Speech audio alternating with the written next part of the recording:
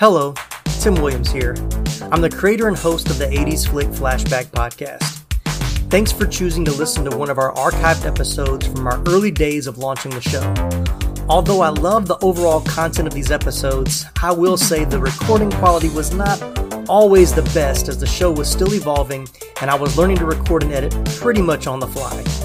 I believe the sound quality and editing has improved from season to season, so be sure to check out more great episodes in our more recent seasons. I hope you enjoy this episode and that it rekindles all those warm and fuzzy nostalgic feels. Once again, thank you so much for listening.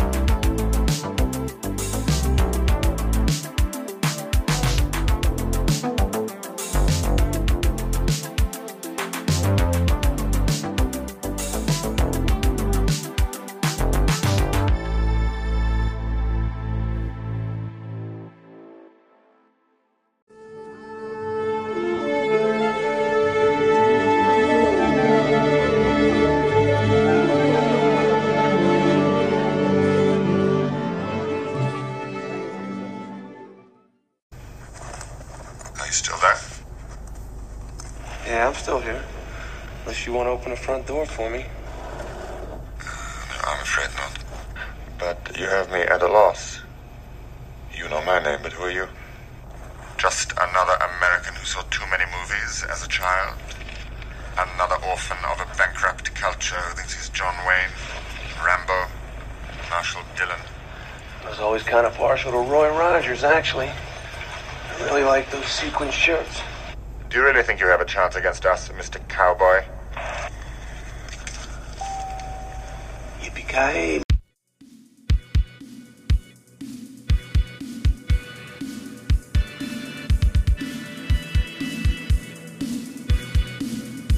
Hello movie viewers and movie lovers, my name is Tim Williams and I'm your host for the 80s Flick Flashback Podcast, where we talk about all the great and sometimes not so great movies from the 1980s. From blockbusters to cult classics, to lesser-known treasures we discovered on cable TV or the now-defunct video rental stores from our childhood.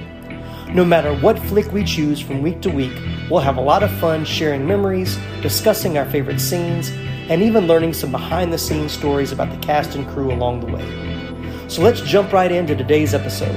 Thanks for listening.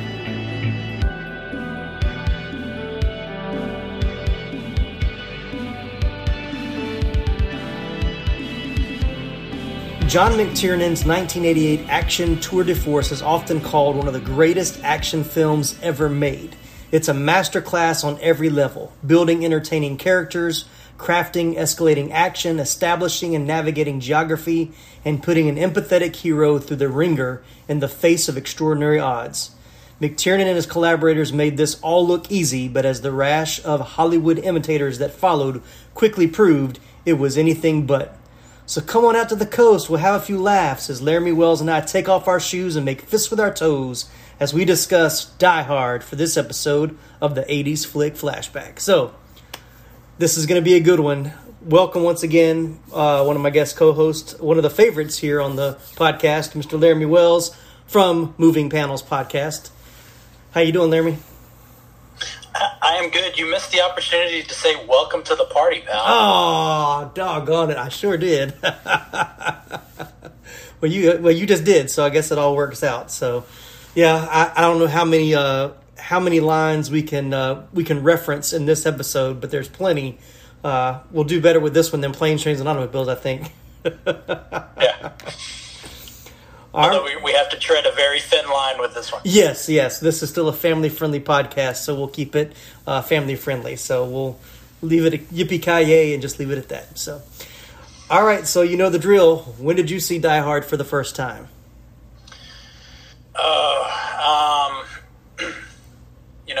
Again, it kind of has become my trope.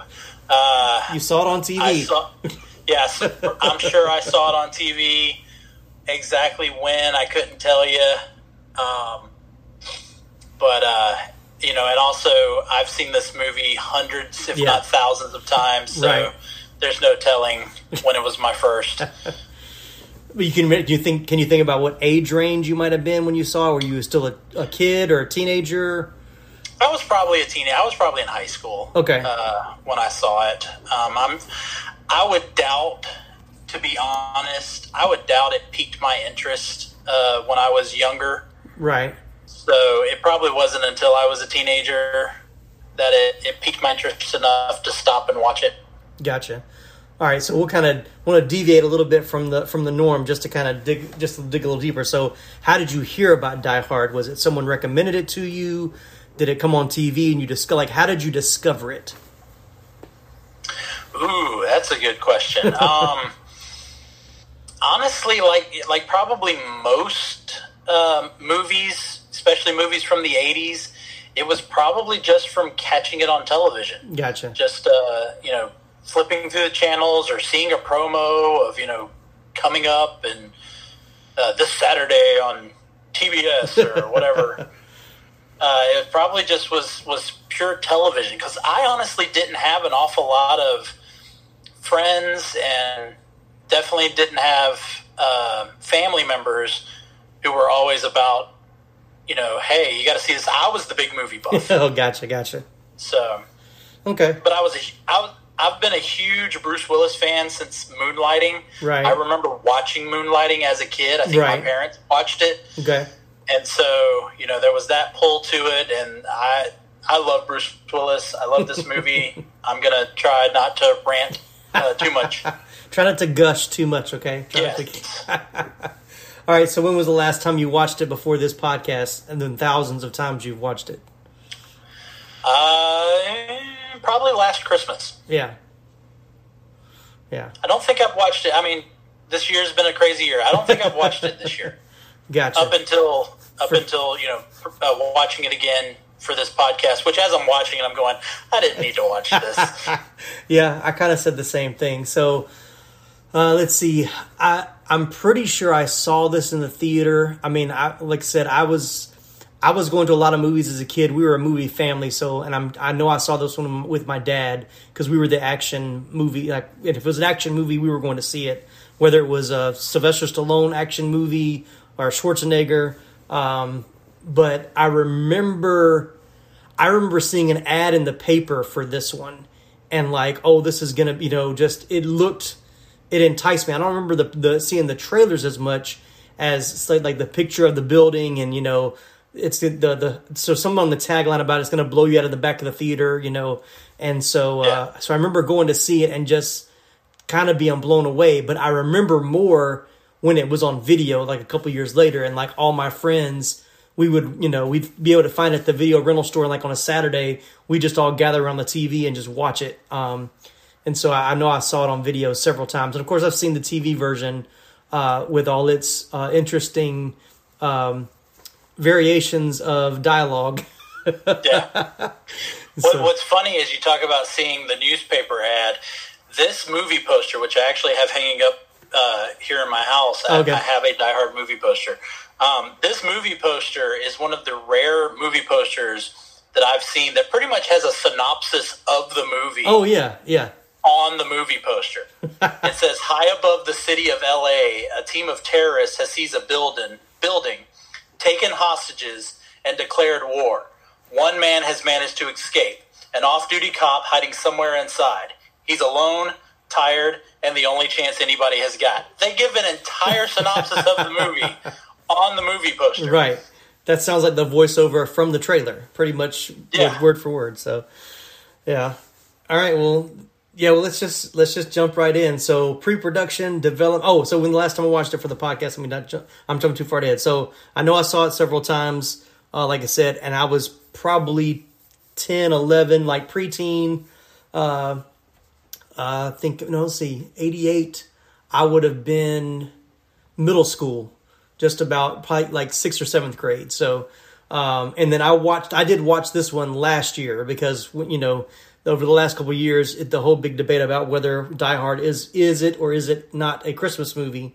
And so we both agreed that it is. And so I was like, last year I said, I want to take a break from watching my standard Christmas movies like Scrooged and Elf and Christmas Vacation, Christmas with the Cranks, It's a Wonderful Life, all those. That I want to go and watch what people would consider obscure Christmas movies. So I watched this one. I watched Lethal Weapon. I watched Gremlins. So okay, we don't want to spend a lot of time on this. Christmas with the Cranks is one of your go-to Christmas movies? It is. That is my wife and I. We very much enjoy Christmas with the Cranks. I know it is like panned by critics and audiences alike, but for some reason, it's very funny to us. So we have our reasons.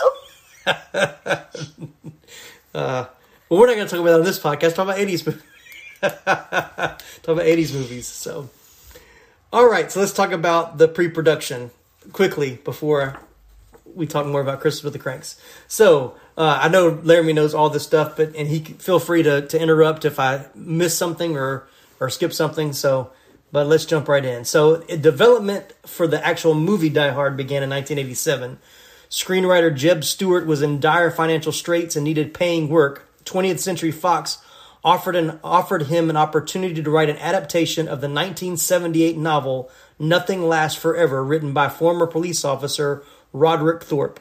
Having purchased the adaptation rights to the novel before it had ever been written, Fox had adapted the book's 1966 predecessor, The Detective, for the 1968 film of the same name, starring Old Blue Eyes himself, Frank Sinatra, as NYPD Detective Joe Leland. The Detective had been considered groundbreaking for its time, showing a more realistic take on police work than other Hollywood fare. Thorpe was inspired to write Nothing Lasts Forever following a dream he had after watching the disaster film The Towering Inferno in 1974.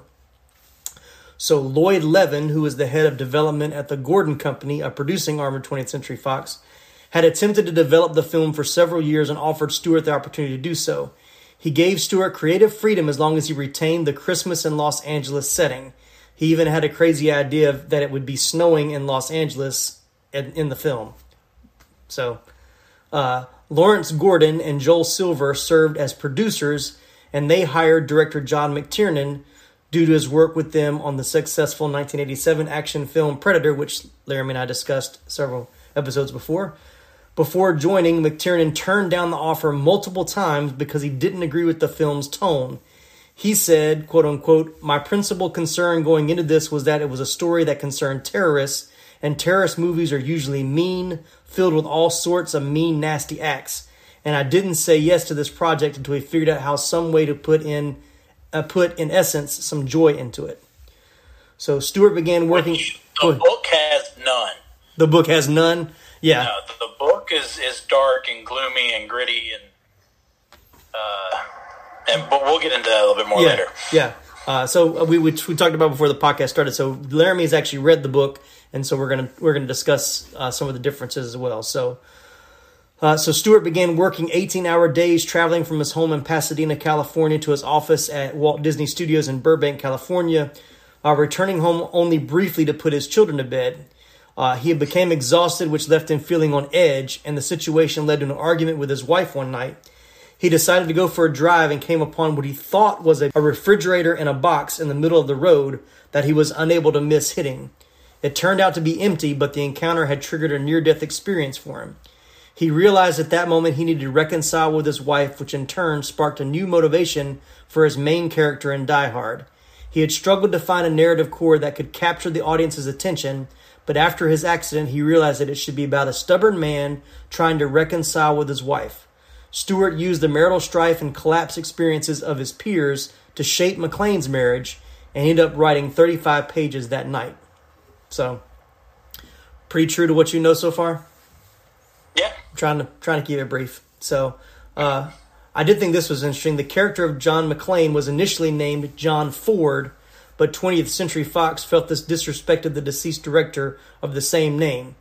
Stewart chose McClane as a good, strong Scottish name, he said, based on his own Celtic heritage. He described the character as a flawed hero who learns a lesson in the worst possible situation and by the end becomes a better person, but ultimately not a different person. Having no experience writing action films, Stewart drew on his own experience writing thrillers with a focus on making the audience care about McClane, Holly, his wife, and their reconciliation. So he said he actually credits Levin as instrumental in helping him to better understand the novel Nothing Lasts Forever, which was not an easy novel to adapt for the screen. Many sequences from the novel were faithfully adapted by the film, including a C4 charge being thrown down an elevator shaft and the central character in the book, Joe Leland, leaping from the roof. However, the novel is told entirely from Leland's perspective. Events he is not present for are not detailed. Its tone is also more cynical and nihilistic. Leland visits his drug addict daughter at the Klaxon building, and she dies having fallen from the building alongside villain Anton Gruber. Gruber is a terrorist using naive, young male and female guerrilla soldiers to rob the building because of Klaxon's support for a dictatorial government. This made their motivations less clear, and Leland more conflicted about killing them, especially the women. Leland is written as an experienced older man working as a high-powered security consultant. Pretty true so far? Yeah. Stewart created new material for scenes when McClane is not present. This allowed him to expand upon or introduce characters. Powell is given a wife and children, allowing him to relate more closely to McClane. Argyle, whose novel counterpart disappears early in the story, is present throughout the script, supporting McClane by broadcasting rap music over the terrorist radios. Among the script's original characters is the unscrupulous journalist Richard Thornburg. A fan of prominent Western film actor John Wayne, Stewart was inspired to carry a Western theme throughout the script, including cowboy lingo. So, you seem confused. Well, there was the line about Argyle using rap music? Yeah, but putting it through the radio. He never puts it through the radio. Okay. Is that... And also saying that he has a counterpart in the movie. No, I mean in the book. Okay. No, he doesn't. There is an African American man who is the taxi driver. Okay. Who takes John to the Klaxon Oil building and then leaves. Like, there is no counterpart. Argyle is completely a unique character. Gotcha. Okay. So that's what I really saw as far as the differences. So what else that you can remember? Because you said it's been a while since you read the book. So anything else stand out? Well, I mean, you hit a lot. There's a lot of scenes that are directly from the book. Okay. Not just the tying the hose and jumping off the side of the building, but even throwing a body out of the building to get the attention of the cops. Gotcha. Joe does that in the book. The taping the gun to his back. Okay. That's actually what Joe does at the end. Carl coming, out for his final. Okay. You think that Carl's gonna shoot some people, and then Al shooting Carl. Mm-hmm. Al shoots Carl in both the book and the movie. Okay. Even though there's a slight difference, even the infamous "Now I have a machine gun." Okay. Ho ho ho. Written on, yeah. in the novel, Joe actually writes, "Now we have a machine gun." Okay. Because he's confusing them, thinking that there's a group of people, and it's not just him all by himself. Okay, which would have been a smart move.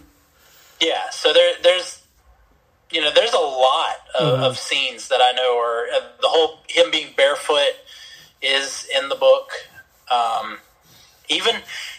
Even some of the details, like him rubbing his feet in the carpet. Gotcha. Because he heard about that helping with jet lag. Now they do play on the jet lag a little bit more in the book because Joe is older. Mm-hmm. It's his daughter is Stephanie Gennaro, not Holly Gennaro. Okay. And it's his daughter. So he is older. He's retired. And so they do play a lot more with him just being fatigued. Okay. And all that. But yeah, we're going to get into a whole bunch of stuff. But little characters. Dwayne Robinson, the police chief captain that shows up, is dead on the exact same character. Really? Okay. From the book. Yeah. The only difference is at the end of the book when Carl busts out and starts randomly shooting. Okay. He actually kills Captain Robinson. Wow, okay.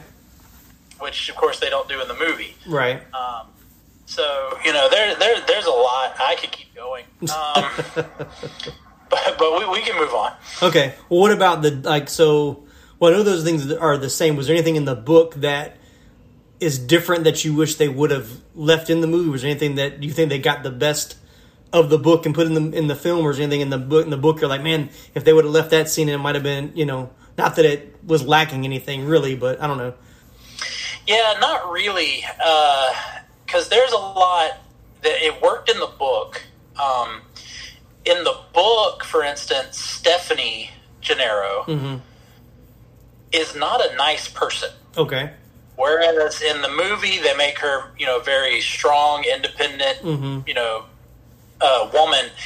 In the book, she's a drug addict. She is actually involved in the Claxon Oil Company, which is the replacement of Nakatomi. Right.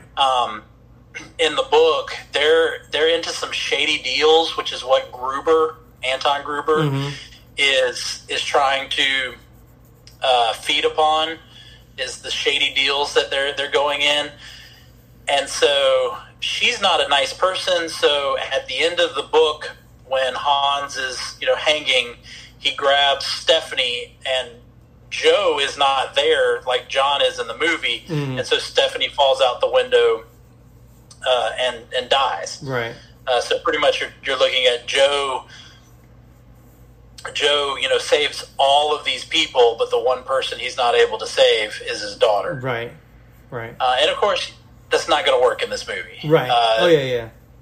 The whole Gruber, Anton versus Hans, in the book, because, like you said, it's all from Joe's point of view, you don't get a lot of who Gruber is or what Gruber is.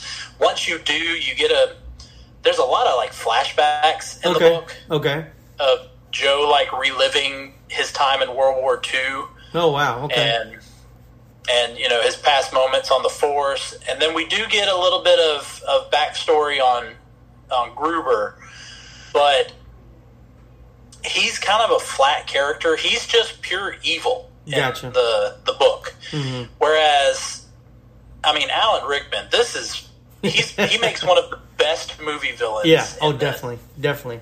Because he not only is evil, don't get me wrong, but he brings a charm to it. Right. And that just works so much better. Al is pretty much the same character. There is some of it. The book doesn't introduce Al until much later into the book. Gotcha. It is actually Joe is actually talking to the flight attendant.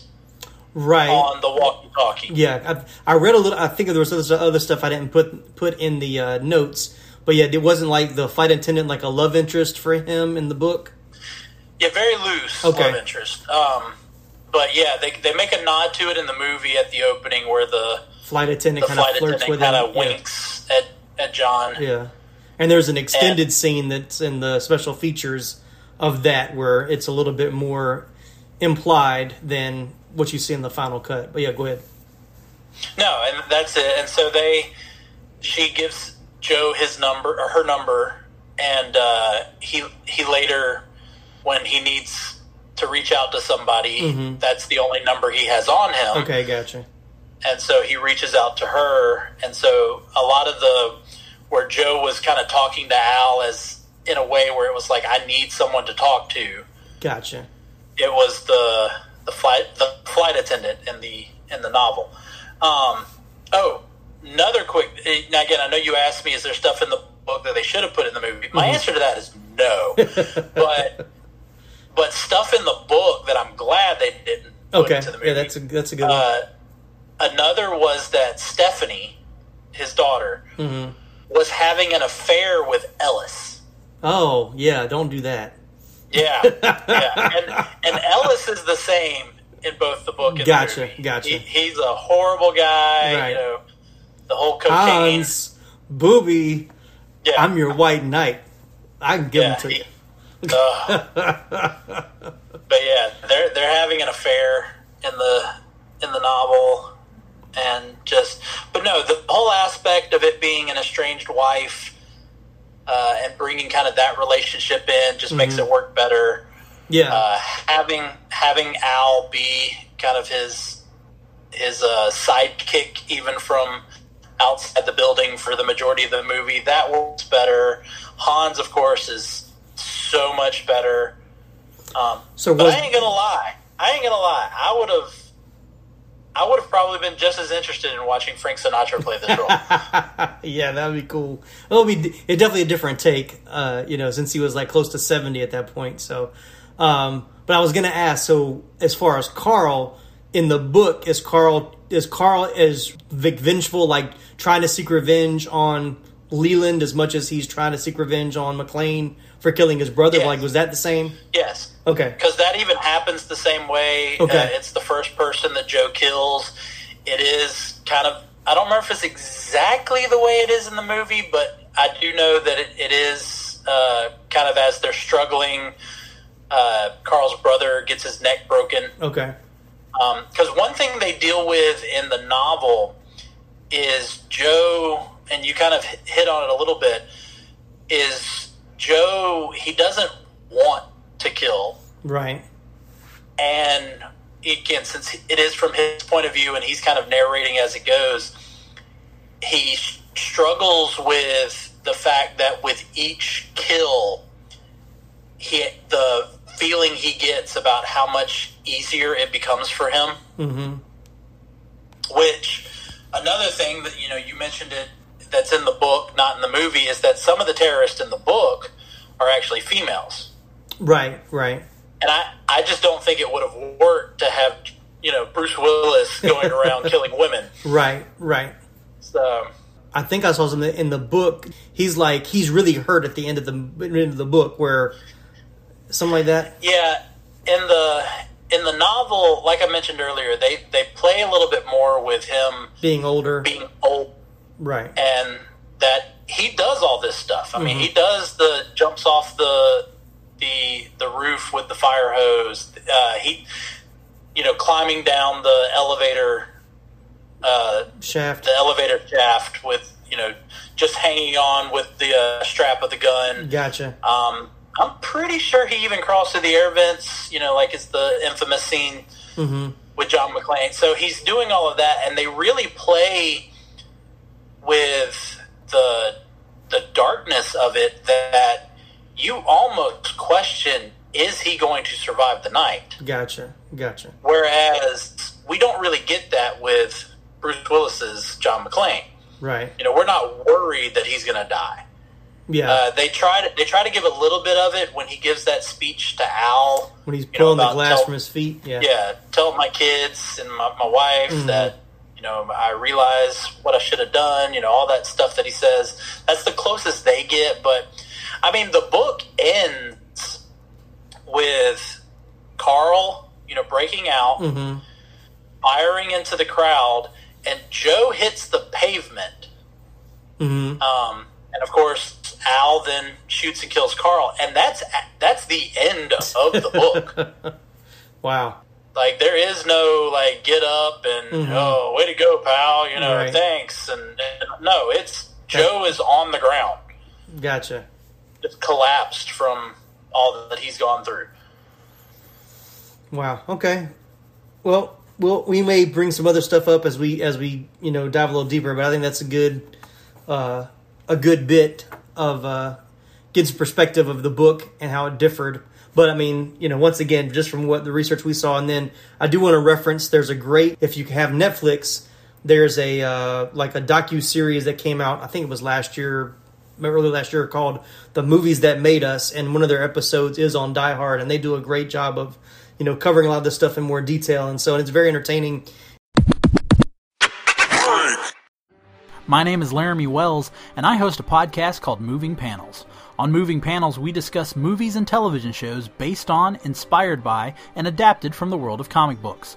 Join me and a wide range of guest hosts as we discuss the hits like Logan and The Dark Knight, as well as clear misses like X-Men Origins Wolverine and Green Lantern. New episodes drop every other Friday, and you can find us wherever you download your podcasts. So join us for Moving Panels, and we'll see you on the other side of the page.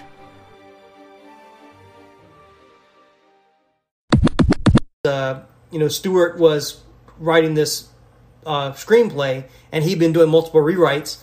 So just as filming was about to begin, Stewart was actually fired, and a new screenwriter, Stephen E. D'Souza, was brought on to rewrite Stewart's script, as he had prior experience in blending action and comedy. He approached the story, he said, from the view that Gruber is the protagonist. He said if Hans had not planned the robbery and put it together, McClane would have gone to the party and reconciled or not with his wife. He said you should sometimes think about looking at your movie through the point of view of the villain and who is really driving the narrative. D'Souza used blueprints of Fox Plaza where the film was being shot to help him lay out the story and character locations within the building. So, what do you think about that, about the perspective of Hans being the protagonist? I don't agree with it. Yeah, D'Souza's a pretty interesting guy too. So, yeah, because if Hans had not shown up, then okay, yeah, sure, John and Holly would have either reconciled, which it looked like they were on the verge of doing, right, or not, but it would have happened in more of a natural progression. Yeah. I mean, whereas this almost makes them, where at the end when they're together, it almost makes it like it's forced them back together, which. Right. Ultimately, when you follow the Die Hard movies, by Die Hard with a Vengeance, they're divorced. Right. So the script continued to undergo changes up to and during filming. Several subplots and character beats were created because during early filming, Willis was still working simultaneously on Moonlighting. He would film the show for up to 10 hours and then work on Die Hard at night. As the situation was expected to continue for at least a week or longer, McTiernan opted to give Willis some time off so he could rest, and he asked D'Souza about adding new scenes they could film in the interim. These included scenes with Holly's housekeeper, an introductory scene for Thornburg, and more moments between Powell and his fellow officers. The scene where Holly confronts Gruber in the wake of Takagi's death was also added during this time. That's a good scene. Yeah, it is a good scene. Silver wanted a scene between McClane and Gruber before the film's climactic ending, but D'Souza couldn't think of an idea that would allow the pair to meet without one killing the other.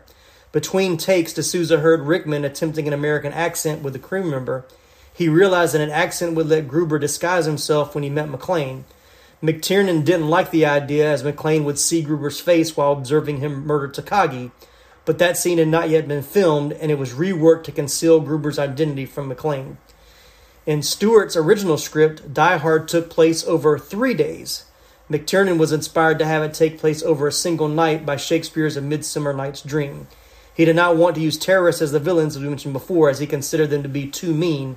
McTiernan avoided focusing on the terrorist politics in favor of making them thieves driven by monetary pursuits. He felt this would make it more suitable summer entertainment.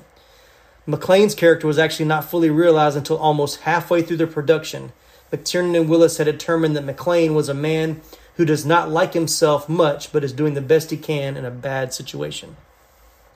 So I think that's a pretty good summary of that. So, but yeah, on the docuseries, they talk a lot about how he was writing. D'Souza was doing a lot of the writing, like they were getting so many rewrites as they were filming, and actually the computer room with what's his name trying to break the codes on the computer. They said when they built the computer room, nobody in the cast or the crew even knew what it was for. Like he hadn't come up with the idea of what the actual plan was. When the line is, whatever happens, we stick to the plan. They said when they filmed that scene, they really didn't even know what the plan was for the end of the movie. So, but McTiernan seems to work well that way. I think it was kind of like that way on Predator a little bit too, wasn't it? Yeah. Because there's a lot where it's like you can tell there was all of a sudden a hard left turn in Predator. I think this one's a little bit more cohesive. Yeah, I think he learned a lot from Predator. I'm sure he was able to avoid some of the same mistakes in doing this one. So yeah, because we don't have. I mean, other than maybe you could argue the pregnant woman at the party who kind of is a character but isn't a character. Right. And the only reason she had to be pregnant was so that Holly could say they needed a couch. Right. And for her to be, for her to be next to her for her to have some dialogue once Ellis was dead. Yeah. So other than her just being kind of really random, you don't have that, because again, go back and listen to the Predator episode, but we talked about the female character that's with all of them in Predator. Like, right. She serves no purpose. Right.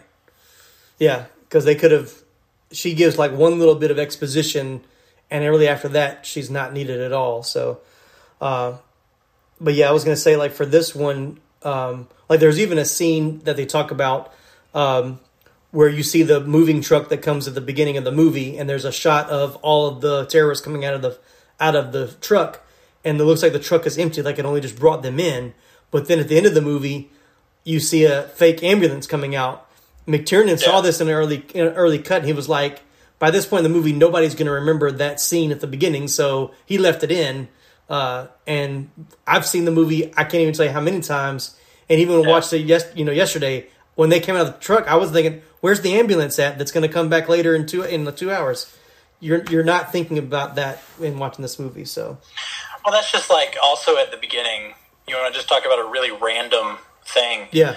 When John comes into Nakatomi Plaza, yes, and there's the desk clerk, and he's like, I'm here for Holly McClane, right?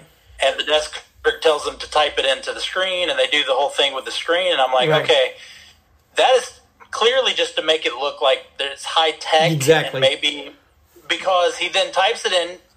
They also do the reveal that it's Gennaro, right. Which, if you want to get into the fact that they spell her name differently like 5 times in the movie, but I he didn't finds notice out that, it's Gennaro, so. And then he finds out she's on the 30th floor from this little computer, right? And he goes 30th floor, and the desk clerk then goes Christmas party. They're the only ones in the building. Then why didn't you just tell him she's on the 30th floor to begin with? Yeah, exactly. Why did he have to type her name in? Right, exactly. So, but it's still a perfect movie with that. It's like, I'll still watch it over and over again. It doesn't matter. Yeah, but yeah, I had that one. I had that in my notes as well. It's the way for them to reveal that she's going by the name Gennaro, right, and not McClane. And that's really the only purpose of that. Yeah, but really, he could have realized that later when he goes into her office and sees her name on the door. I mean, they could have done that other ways, but I agree with you. I think it was more about showing that it was a quote unquote high tech building because I mean, I remember when that came out. Once again as a kid, seeing it, in '88. That was like the coolest thing. It was like, oh my gosh, you can, instead of seeing a directory on a wall with like names on tile, you could actually like press a button and it would, not a button. It's a touch screen. Touch screen, right? That seems so low tech to us now, but in 1988, that was like we're living in Star Trek. You know what I'm saying? Yeah. So, all right, well, let's jump into casting. We've kind of mentioned some of these already, and some of this, I'll try not to rehash too much. So, as we mentioned, though the main character names differed because Die Hard was based on the novel, the studio was contractually obligated to offer Frank Sinatra the role. Sinatra, who was 70 at the time, declined. The role was then offered to stars including Schwarzenegger, as we said, Stallone, Richard Gere, Clint Eastwood, Burt Reynolds, and James Caan, just to name a few. The prevailing action archetype of the era was a muscle-bound, invincible macho man like Schwarzenegger, an established star who had helped make McTiernan's Predator a success. Schwarzenegger wanted to move away from action films and into comedy and actually turned down this role to star in the 1988 comedy Twins. Not a smart move. But anyway, but I also read that they actually tried to bring this script to him in its early stages as a Commando 2 sequel, which I didn't know that until today. No. Yeah. Again, that's the thing. That's the thing about this. I know you're getting into the casting of Bruce Willis, right? But the fact that he is, even though he is a cop, yeah. But the fact that he is just the everyman, yeah. Like that is what made exactly. This. If you had seen if you had seen Arnold Schwarzenegger, especially in 1980s Arnold Schwarzenegger, Oh yeah. You would have just went, okay, yeah, he's gonna kill everybody. And of course, I would have loved to seen how the fitting through the air conditioner vent would have worked. Right. Yeah, and it's like I'm gonna take a sort of a detour, but when we're talking about this and movies that were inspired by this, we'll talk about later. But Dwayne Johnson, The Rock, made a movie a couple years ago called Skyscraper, which a lot of people said was like it was a combination of Die Hard and Towering Inferno. But as soon as you see Dwayne The Rock Johnson on screen, you never doubt that he's not going to make it to the end of the movie. And of course, it's more comical because he in that movie he jumps from one building to the other, and I'm like, dude, you're almost 300 pounds total mass muscle. There's no way you're going to be able to jump 10 feet across. So let alone the actual physics involved in that. Yeah, exactly. So yes, I agree with you. What was the norm for an action movie at that point, whether they were trying to do that or not, casting Bruce Willis totally changed how action movies were seen, because seeing someone like Bruce Willis in that role, you were like, how is he going to do this? Because he's not what we would consider a quote unquote an action star or the muscle bound, super macho guy. So, but all right. So Willis was, as we said, was known mainly for his comedic role as Detective David Addison in the romantic comedy television series Moonlighting, starring alongside Sybil Shepherd. Though he was not the producer's first choice, he declined the role because of his contractual obligations to Moonlighting. But Sybil Shepherd became pregnant, and the show's production was shut down for 11 weeks, giving Willis enough time to take the role. The choice was controversial because Willis had only starred in one other film, the moderately successful comedy Blind Date in 1987, which I have seen, and I did see in the theater.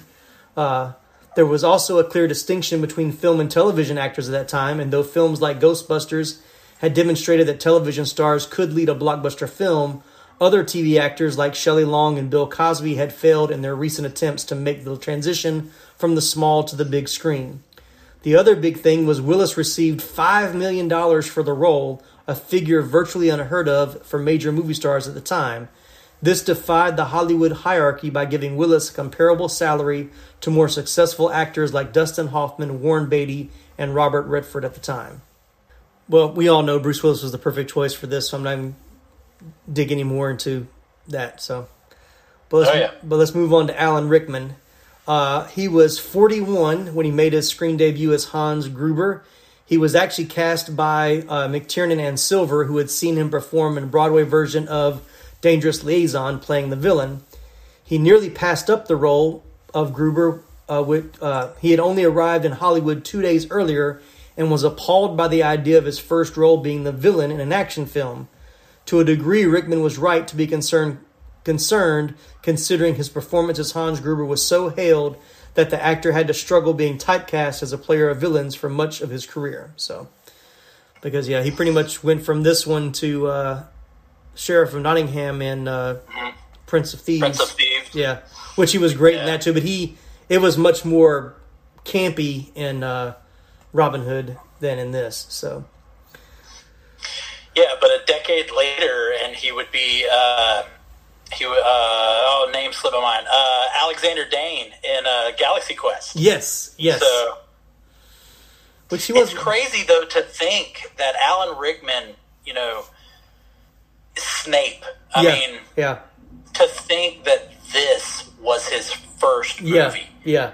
That's just crazy. But I will say this: even from first seeing him on the screen, you knew. As I said, as like a 12-year-old kid, but you knew he was going to be a big star. I mean, he was so magnetic on screen, even outside of that character. And then you've seen that over his career, the different types of characters that he eventually got to play. You saw his range.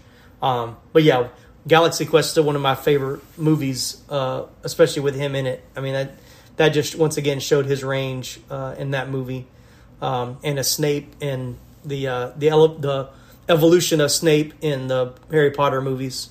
So, So Bonnie Bedelia was cast as at Willis's suggestion. He had seen her in the Golden Globe Award-nominated performance of the 1983 biographical film Heart Like a Wheel. Any thoughts on Bonnie Bedelia? No, I think she works as Holly. Yeah. It's kind of, at least on my level of movies, she didn't really. This is really the only thing I know her from. Yeah, exactly. Die Hard and Die Hard 2. Right. And I think I've seen bits and pieces of Heart Like a Wheel. I mean, much later. And so, but yeah, I haven't really seen her much of anything else. Reginald VelJohnson also appeared in his first major film role. He was cast at the suggestion of casting director Jackie Birch, with whom he had worked previously.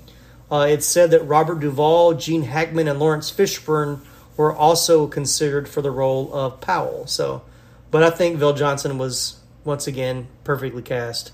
I could kind of see Robert Duvall, only because he's played that type of character in so many other movies. Like, I can see him in that role, but not in the same way. He's played that character before, but it wouldn't have been the same. So yeah, and it's so crazy to hear you say all of those names, because Powell is only supposed to be like in his late 20s, right, early 30s in the novel. Yeah. So the fact that they're considering all of these older actors, yeah, to play him, but Reginald VelJohnson is just great. I mean, he kind of got stuck in this, cop role. Yeah, yeah. Some people forget that he plays a cop in Ghostbusters. Yeah, he had a very small role in that. Yeah, yeah. He's got like one line. It's when the Ghostbusters are locked up, and then of course he famously played Carl in Family Matters. Exactly. So, but no, I think it's great. And there is. I know you said you didn't want to talk about the sequels all that much. No, go ahead. But there is a rumor that, because they are filming the newest Die Hard right now, called McClane. Oh, I did not know that. Yes, they are currently filming the next Die Hard movie called McClane, and there is rumor that Reginald VelJohnson is returning. Oh, wow. Okay. As Al Powell. That makes sense. I mean, if you're gonna, you're almost like rebooting, and you've got to bring that nostalgia back. They've got to. Yeah, we won't get too much into the sequels, but that's one franchise that needs to get back to its roots, because the last one was the worst. Oh yeah, so Good Day to Die Hard was not a good movie. No, it wasn't. So, but yeah, what you're mentioning about the character of Powell in the book, I think Reginald VelJohnson said in the documentary that he was 31 or 32 when he got the role, so he was right in that age range of the character, so that probably helped him a lot as well. So, so Ellis was portrayed by Hart Bochner, who was an acquaintance of Joel Silver. His role was actually shot in chronological order over 3 weeks. McTiernan had wanted the character to be suave, like Cary Grant, but Bochner conceived of the character's motivations coming from cocaine use and insecurity, which I think he nailed that pretty good. McTiernan actually hated the performance initially, but he noticed that Gordon and Silver were entertained by Bochner's sleazy antics, so he let him do it. So that's one of the first characters I remember in a movie that you like. This is going to sound really bad, but it was like I couldn't wait for him to die. It was like I hope they kill him early. He was just so sleazy. But yeah, that scene with that scene of him with Hans is classic. Yeah, Hans Booby, and he's another actor who I can't say I've seen a lot of what he does, but I have. Those of you who've listened to this podcast and even my podcast know that I'm a huge Superman fan. Yes. And so he is actually the love interest of Supergirl in the horrible 80s Supergirl movie. Really? Okay. Yeah. And that's one I've been meaning to go back and watch, because I know I saw it, but it's been so long ago to see. So now that intrigues me to watch it again, and watch it more recently. So other notable scene stealers in the cast are also known from other 80s hit films and TV shows. I would quiz you on this, but I know you'd win, so it wouldn't be any fun, but maybe we'll do it anyway. So Paul Gleason as Police Chief Dwayne T. Robinson is also known from what John Hughes movie? hey, you mess with the bull, you're going to get the horns. The Breakfast Club, exactly. So, William Atherton as reporter Thornburg is also known from what comedy? Well, we actually just talked about exactly. it. He was in Ghostbusters, playing almost the exact same exactly, character. Yeah, which he said he did an interview, he said he loves playing those type of characters, but it's like, well, you do it so well. World-famous ballet dancer Alexander Godunov broke out as a revenge-thirsty terrorist Carl. Also had supporting roles in which movie with Harrison Ford in 1985? Witness. Yep, and he was also in a comedy with Tom Hanks and Shelley Long in 86. I didn't know that, but you said Tom Hanks and Shelley Long, so that's the money pit. Yeah, he was actually Shelley Long's was it ex-husband, I think, or like he was the director of the orchestra that she played in. But yeah, okay. and another. I think I saw that movie like once years ago. Yeah, I've seen that one several times. But one other correlating note between the two movies, "Ode to Joy," which of course is the main theme of Die Hard. That's the song that he's directing at the very end of the Money Pit. So as he's directing the orchestra, that's the song they're playing. So I always thought that was interesting when they did that together. So, limo driver Argyle was portrayed by Devereaux White, who would later join the cast of what ABC hit sitcom in its 5th season? You may not know this one. Yeah, I don't think I know that one. Oh, yeah, he was on Head of the Class. Okay. As a teacher, you should know this. No, I was kidding. Yeah. So I remember Head of the Class, but it's not one of those nostalgia ones for me. Yeah, once again, I mean, he came in the 5th season. It was starting to fade by the time he got on there. So, and then last but not least, one of the FBI agents named Johnson, which was actually an inside joke in regards to fellow cast member Reginald VelJohnson, was played by Robert Davey, who was also in what 1985 Steven Spielberg produced film? He was in Goonies. Yeah, exactly.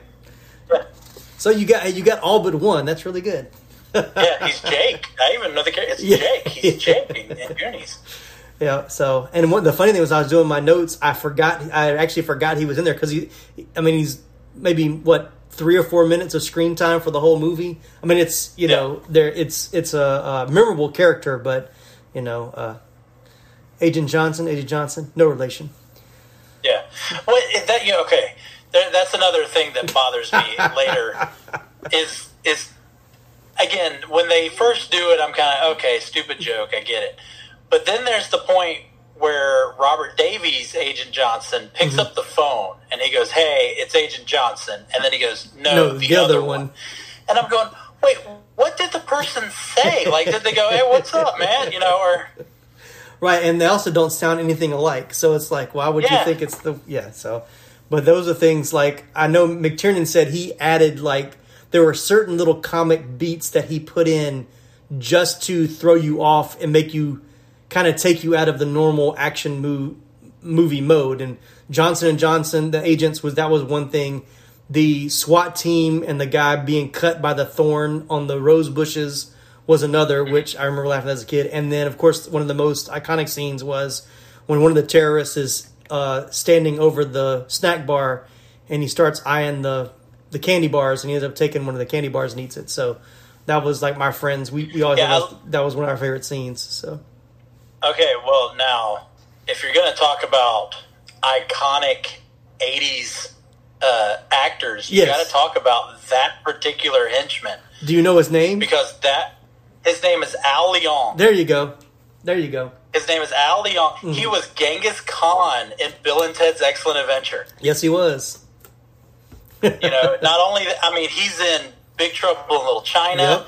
He's in Lethal Weapon. Yeah. I mean, you want to talk about a name, a face. Exactly. You don't know his name. Right. You want to talk about a face that as soon as you see him, you go, "I've seen that guy." Yeah, exactly. You may not remember what. Right. But you have seen him in something. Exactly. So, yep, you're right. I failed to put him on the list, so I'm glad you brought him up. So, but I did not know his name. So when you said it, I was like, I have to agree with you because I can't prove you wrong because I don't know. So, one interesting note: only a couple of the actors who played the German terrorists were actually German, and only a couple more could speak broken German. The actors were cast for their menacing appearances rather than their nationality. 9 of the 12 were over 6 feet tall. Ironically, Bruce Willis, sneered at for being an all-American hero by the head German terrorist, is actually more German than most of the villains.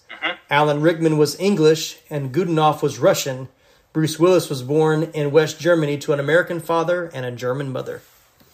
Yeah. Yeah. I did know that Bruce was born in Germany. Yeah. But going off of that, because again, I love this movie. I know this movie. One of the other terrorists, which you get a quick shot of him. I'm trying to remember. I think he's like running down the stairs and he's kind of joking at one of the other terrorists. Okay. It's I used to know the actor's name. I can't think of the actor's name, but it's the guy who played Vigo in Ghostbusters 2. Oh, okay. Yes. The main villain in Ghostbusters 2. Yes, I know who you're talking about. Yes. You're right, yeah. He plays one of the random terrorists. Yeah, and I knew he looked familiar when I was watching him, and I couldn't place where I'd seen him before. And then, of course, the last henchman that's there at the end, one of the last people that McClane shoots, I remember as a kid thinking that was Huey Lewis, even though it's not, but he kind of favored Huey Lewis. Talking about the one who replaces the desk clerk? Yeah.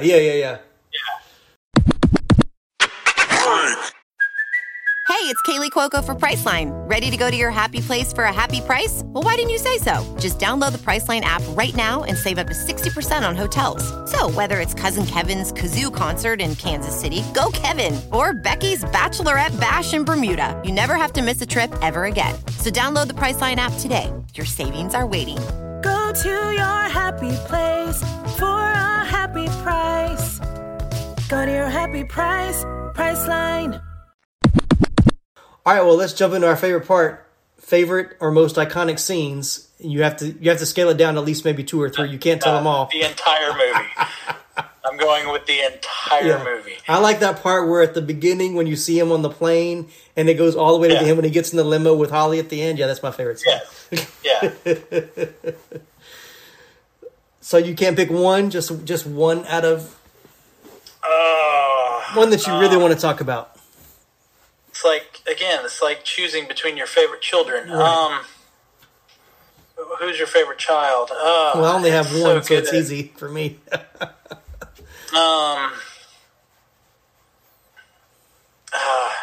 Jeez. Again, I think even though it's not much of a scene, it's more of just a moment. You know, the crawling in the vent, and then lighting the lighter. You know, right. Okay, come on down to the coast. We'll get together, have a few laughs. Yeah. That's such an iconic shot. Right. Honestly, if I'm going to have to go full scene, I think it is the hybrid of new and from the book. It is the scene where Hans tries to trick John, and then that leads into the having to run across the broken glass. Yeah. And Hans screaming at Carl to shoot the glass, and he does it in German. Right. But then, the famous, shoot the glass. Right, and, right. Yeah, I don't know. You asked me that, I'm thinking of that scene, and then I'm even picturing when he ties Carl up to the chain and just running him across the room and slamming him against the wall, hanging him from the chain. Yeah. It's a great thing. Of course, the jumping off the building and the whole movie. The whole movie's awesome. The thing about this one is there's so many different iconic scenes that, when I think about Die Hard, I can close my eyes and there's certain scenes like him jumping off the building is, of course, iconic. And that was actually Bruce Willis jumping with an explosion behind him. That was real. That was a real effect they did. Not off the side of the building, but it did, yeah. Of course, one of the most iconic scenes is Hans falling, the shot of Hans falling from the ledge, which we can tell that story. We'll do that a little bit later. But I was about to say, you know that story. Yeah, well, you go ahead and tell it. Go ahead. Go ahead. So they had Alan Rickman rigged up to make the fall. Mm-hmm. And I don't know if it was McTiernan or the stunt coordinator or who exactly it was, pretty much said, okay, we're going to drop you on 3. Mm-hmm. And then they ended up dropping him on 1. Mm-hmm. And so the look on Alan Rickman's face of sheer shock, terror, surprise is legit 100% real. Yeah. Because he was not ready to fall. Right. And he still fell like into an airbag and he was okay. And and I loved it because they showed a little clip of him, like, I guess, talking about that scene at like some event much later. And he said, somebody said, were you concerned for your life? He said, well, I will say they waited to shoot that as my very last scene. So whether they were concerned for my safety, you'd be angry after that. Yeah. So, but yeah, that is an iconic scene. But I enjoyed a lot of the scenes of McClane and Powell, and just their interaction back and forth. And then, of course, like you said, with Chief Dwayne, his comedy was great as well. One of the scenes that I remember just was iconic as a kid was the scene where I can't remember what is it Dwayne says about keeping under advisement, which is when McClane decides he's going to take the C4 out of the bag, put it on the office chair, put a computer monitor on top, duct tape it together, and throw it down the elevator shaft. Once again, even then I was like, I don't understand why you're doing that, besides you're just angry. But he's like, well, take this under advisement, when he throws it down the elevator shaft and it blows out all the windows. It's just that scene always makes me laugh. Which is also from the book. Right. Right. Because I was going to ask you, what was it explained a little bit better in the book of why he decided to do that? It was just pure anger. It was more to, like, I think, get attention or distract from what I can remember. But I do remember, because as soon as you said the computer monitor, which you think is such a random thing, in the book he actually puts a typewriter on top of it. Yeah, well, computers weren't as common when they wrote the book, I'm sure. So, but yeah, and then I think there's some, like I said, talking about Chief Dwayne, some of his most iconic lines when Hans falls from the window. He says, "I hope that wasn't one of the hostages." Yeah. And although I will say, when you see, like, I get you're not going to drop somebody out of a skyscraper, right? I mean, it's clearly a dummy. Oh yeah, falling. yeah. But yeah, that, and then when they the SWAT team has turned on all the spotlights. Yeah. Oh yeah. They start firing, and he's like, "They're shooting," and the SWAT guy was like, they can't see anything, and Powell's like, "They're shooting at the lights." And then they start shooting it, and all of a sudden he makes it like it's a realization to him. Like, they're shooting at the lights. Yeah. Like, he figured it out. It is great. Pure incompetence and leadership. So, but yeah. But then I love when the FBI agents show up. Like, he starts to realize how idiotic their ideas are. Right. One of my other favorite scenes, and this is as a kid, I remember when we first saw this, when they're trying to break in, and of course the SWAT team gets pulled back, and the I guess the SWAT team leader goes, "Sit in the car." And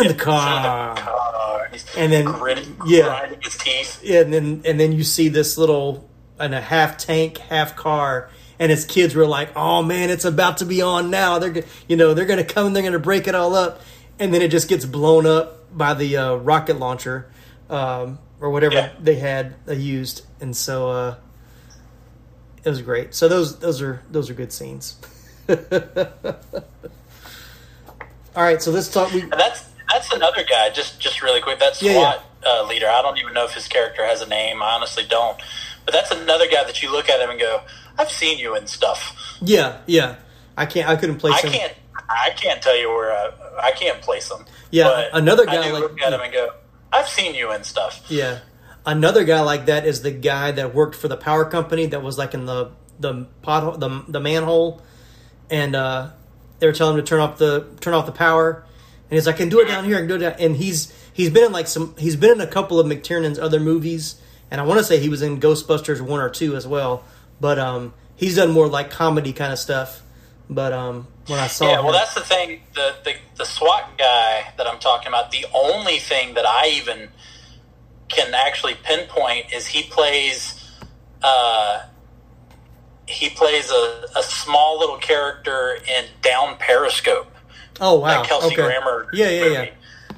Like, that's about the only thing. But again, he's just one of those that you go, I've seen you in things. You're one of those character actors. Yeah, exactly. And once again, he's not, I mean, you only see him for a few moments in the actual movie, so he's not like a main character. You would recognize him as easy, so. Hold up. Oh, you guys I just remembered who you're talking about. Okay. Yeah, the city worker. Yes. He's the neighbor in the Burbs. Yes, that's who he is. It's like I could see his face, but I couldn't think of. He's the goofy neighbor in the Burbs. Yeah, I mean, like I knew he'd been in some other comedy movies, but I couldn't think what they were. So, but I recognized him immediately. So, all right, so here we go with a few trivias from about some of the other scenes that I won't go into all these. You can read the ones we didn't get to in the show notes, but see how many of these. I'm sure Laramie knows about these already. So, but the scene where McClane falls down the elevator shaft was a mistake by the stuntman who was supposed to grab the first vent as it was originally planned. He slipped and continued to fall, but the shot was used anyway. It was edited together with one where McClane grabs the next vent down as he falls. And that's another scene I remember as a kid seeing the first time. Like, you could hear everybody gasp when he missed it. Because in every other action movie, you knew he was going to reach for it. He was going to make it. So for him to miss it was like, oh my gosh, how did he miss it? So that's great.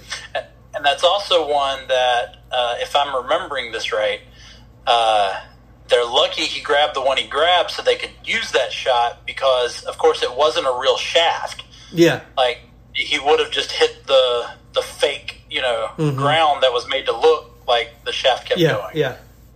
Well, no, I think... Well, I don't know. I guess it depends on which version of the story you've heard.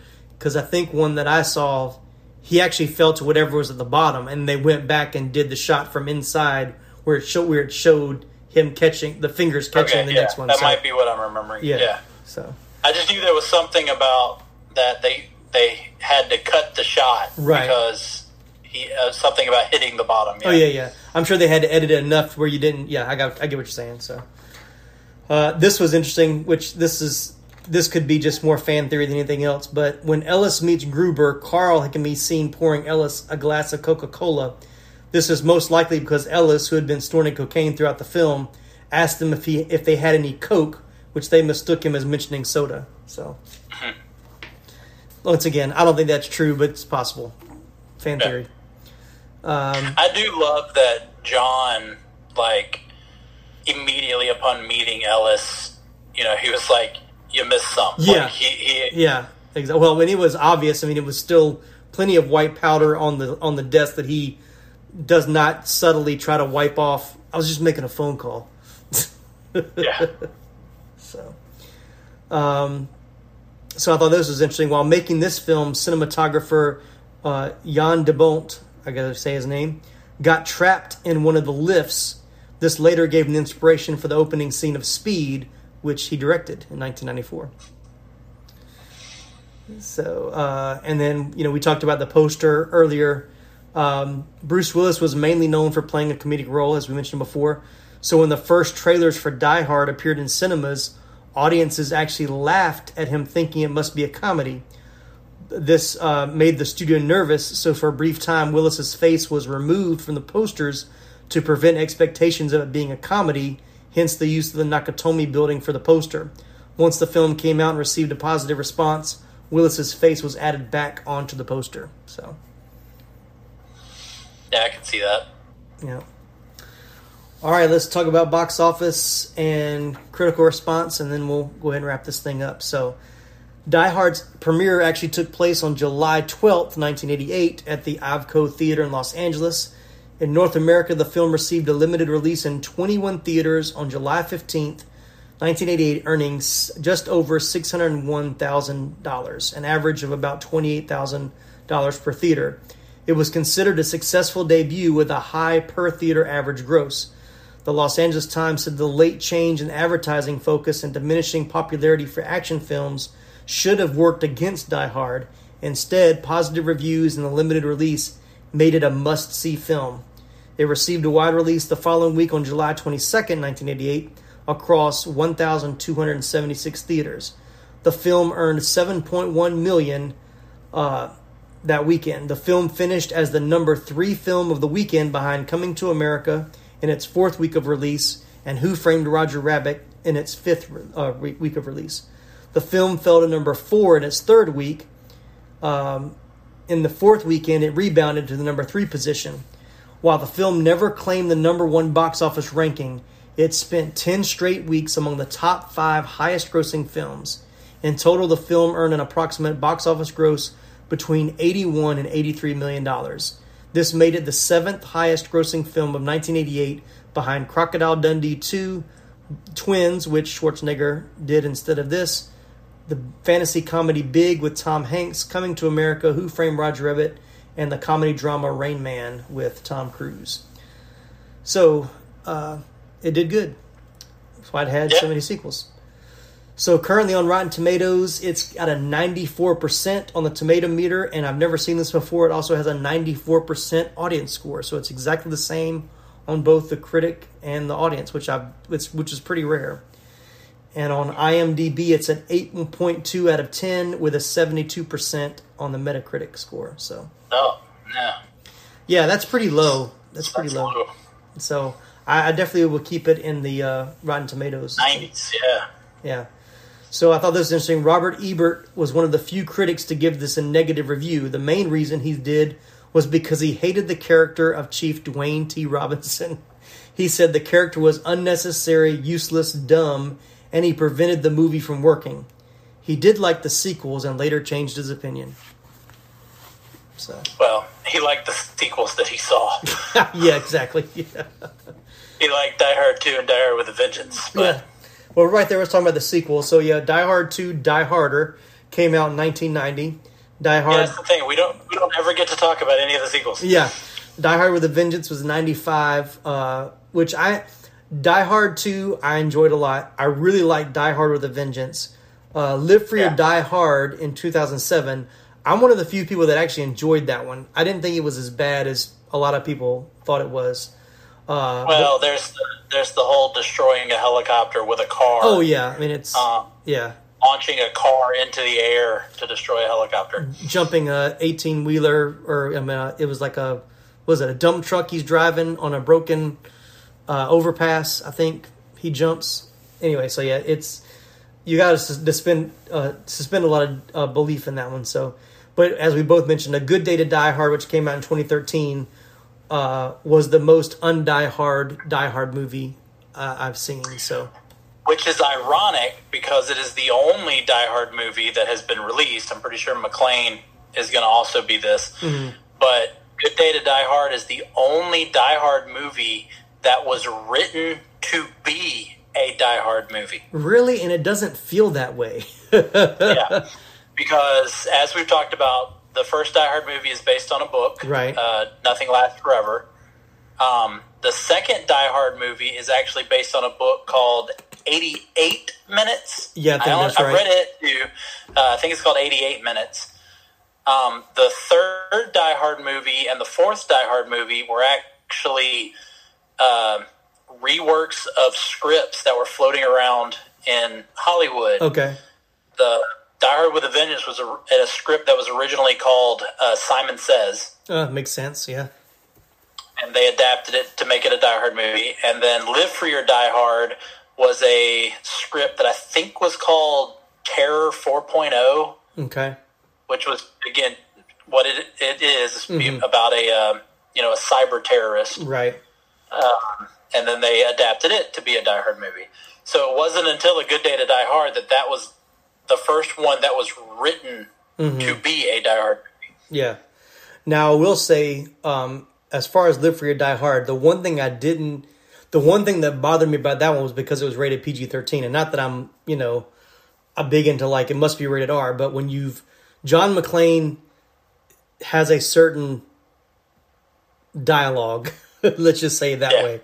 So to try to clean him up for that movie felt just, it took him out of the character. So they did have an unrated, they've done for a lot of movies. Well, they'll do certain scenes where they'll do an R scene and they'll do a PG-13 scene, depending on where the studio goes. So I actually enjoyed the unrated version better because it was more in line with his character based on the language. So I think with that one, I've only watched the unrated version. Yeah.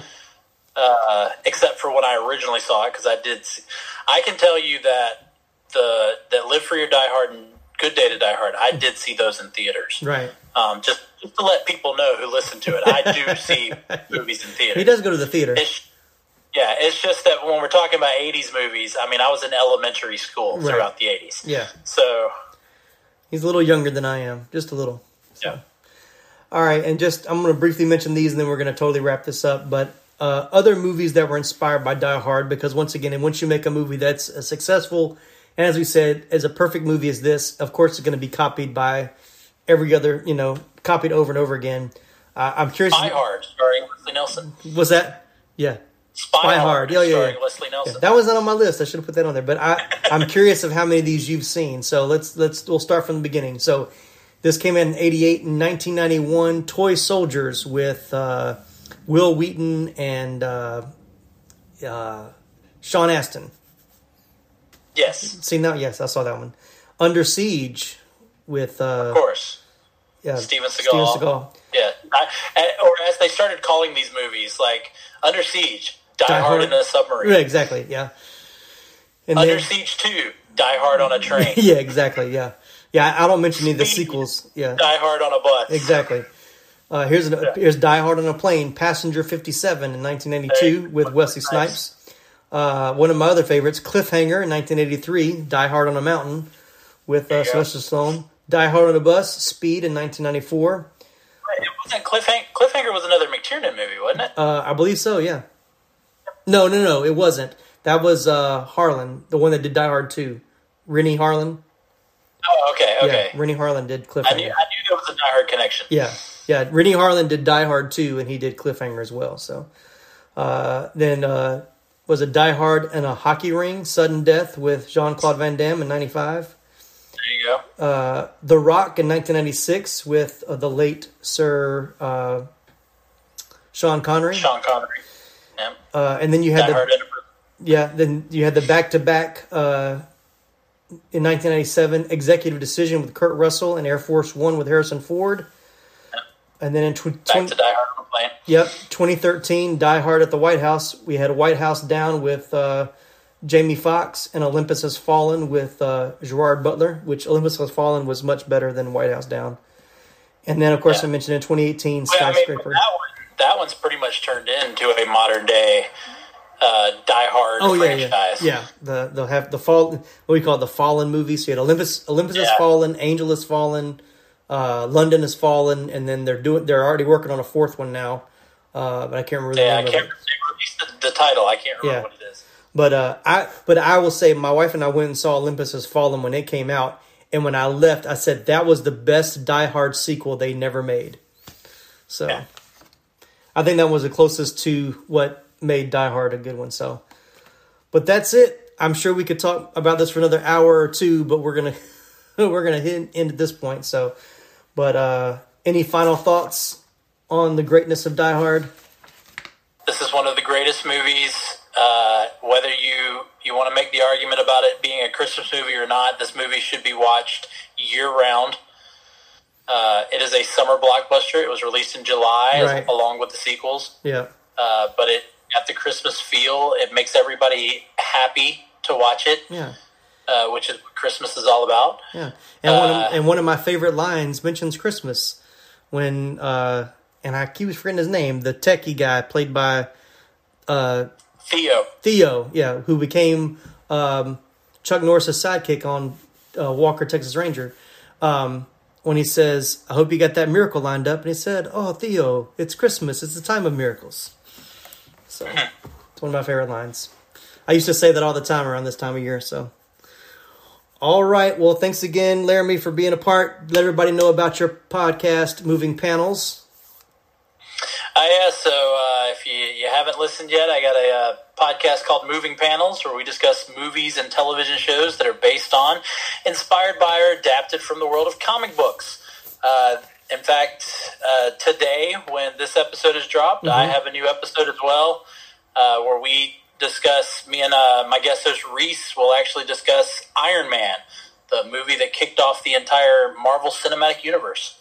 Very cool, which I just recently rewatched that. I'm rewatching all of the MCU movies here during the holidays. For whatever reason, I guess I just missed because we haven't had one since Spider-Man Far From Home. So I'm going back and watching it. But I really enjoyed the Dark Knight trilogy you guys did a few weeks ago. So that's a good one.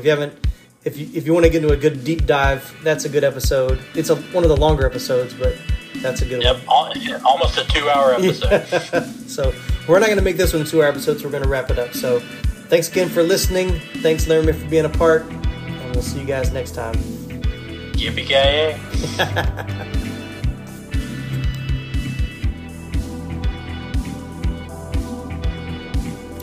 Thanks again for listening to this episode of the 80s Flick Flashback Podcast. If you'd like to continue the conversation, we have a few ways for you to do just that. One way is to send us an email to movieviewspodcast@gmail.com. You can also leave us a voice message to the Anchor app. You can find the link to leave a voice message in our episode show notes. Another way to reach us is through the new 80s Flick Flashback Podcast Facebook page, as well as our Movie Views Instagram. If you're listening to us on Apple Podcasts, be sure to give us a 5-star rating, leave us a stellar written review, and go ahead and hit that subscribe button so you won't miss any of our upcoming episodes. No matter which podcasting platform you're listening to us on, be sure to read the episode show notes to find more fun facts and behind-the-scenes trivia we just weren't able to fit into this episode. That's all for now. Join us again next time for another 80s Flick Flashback.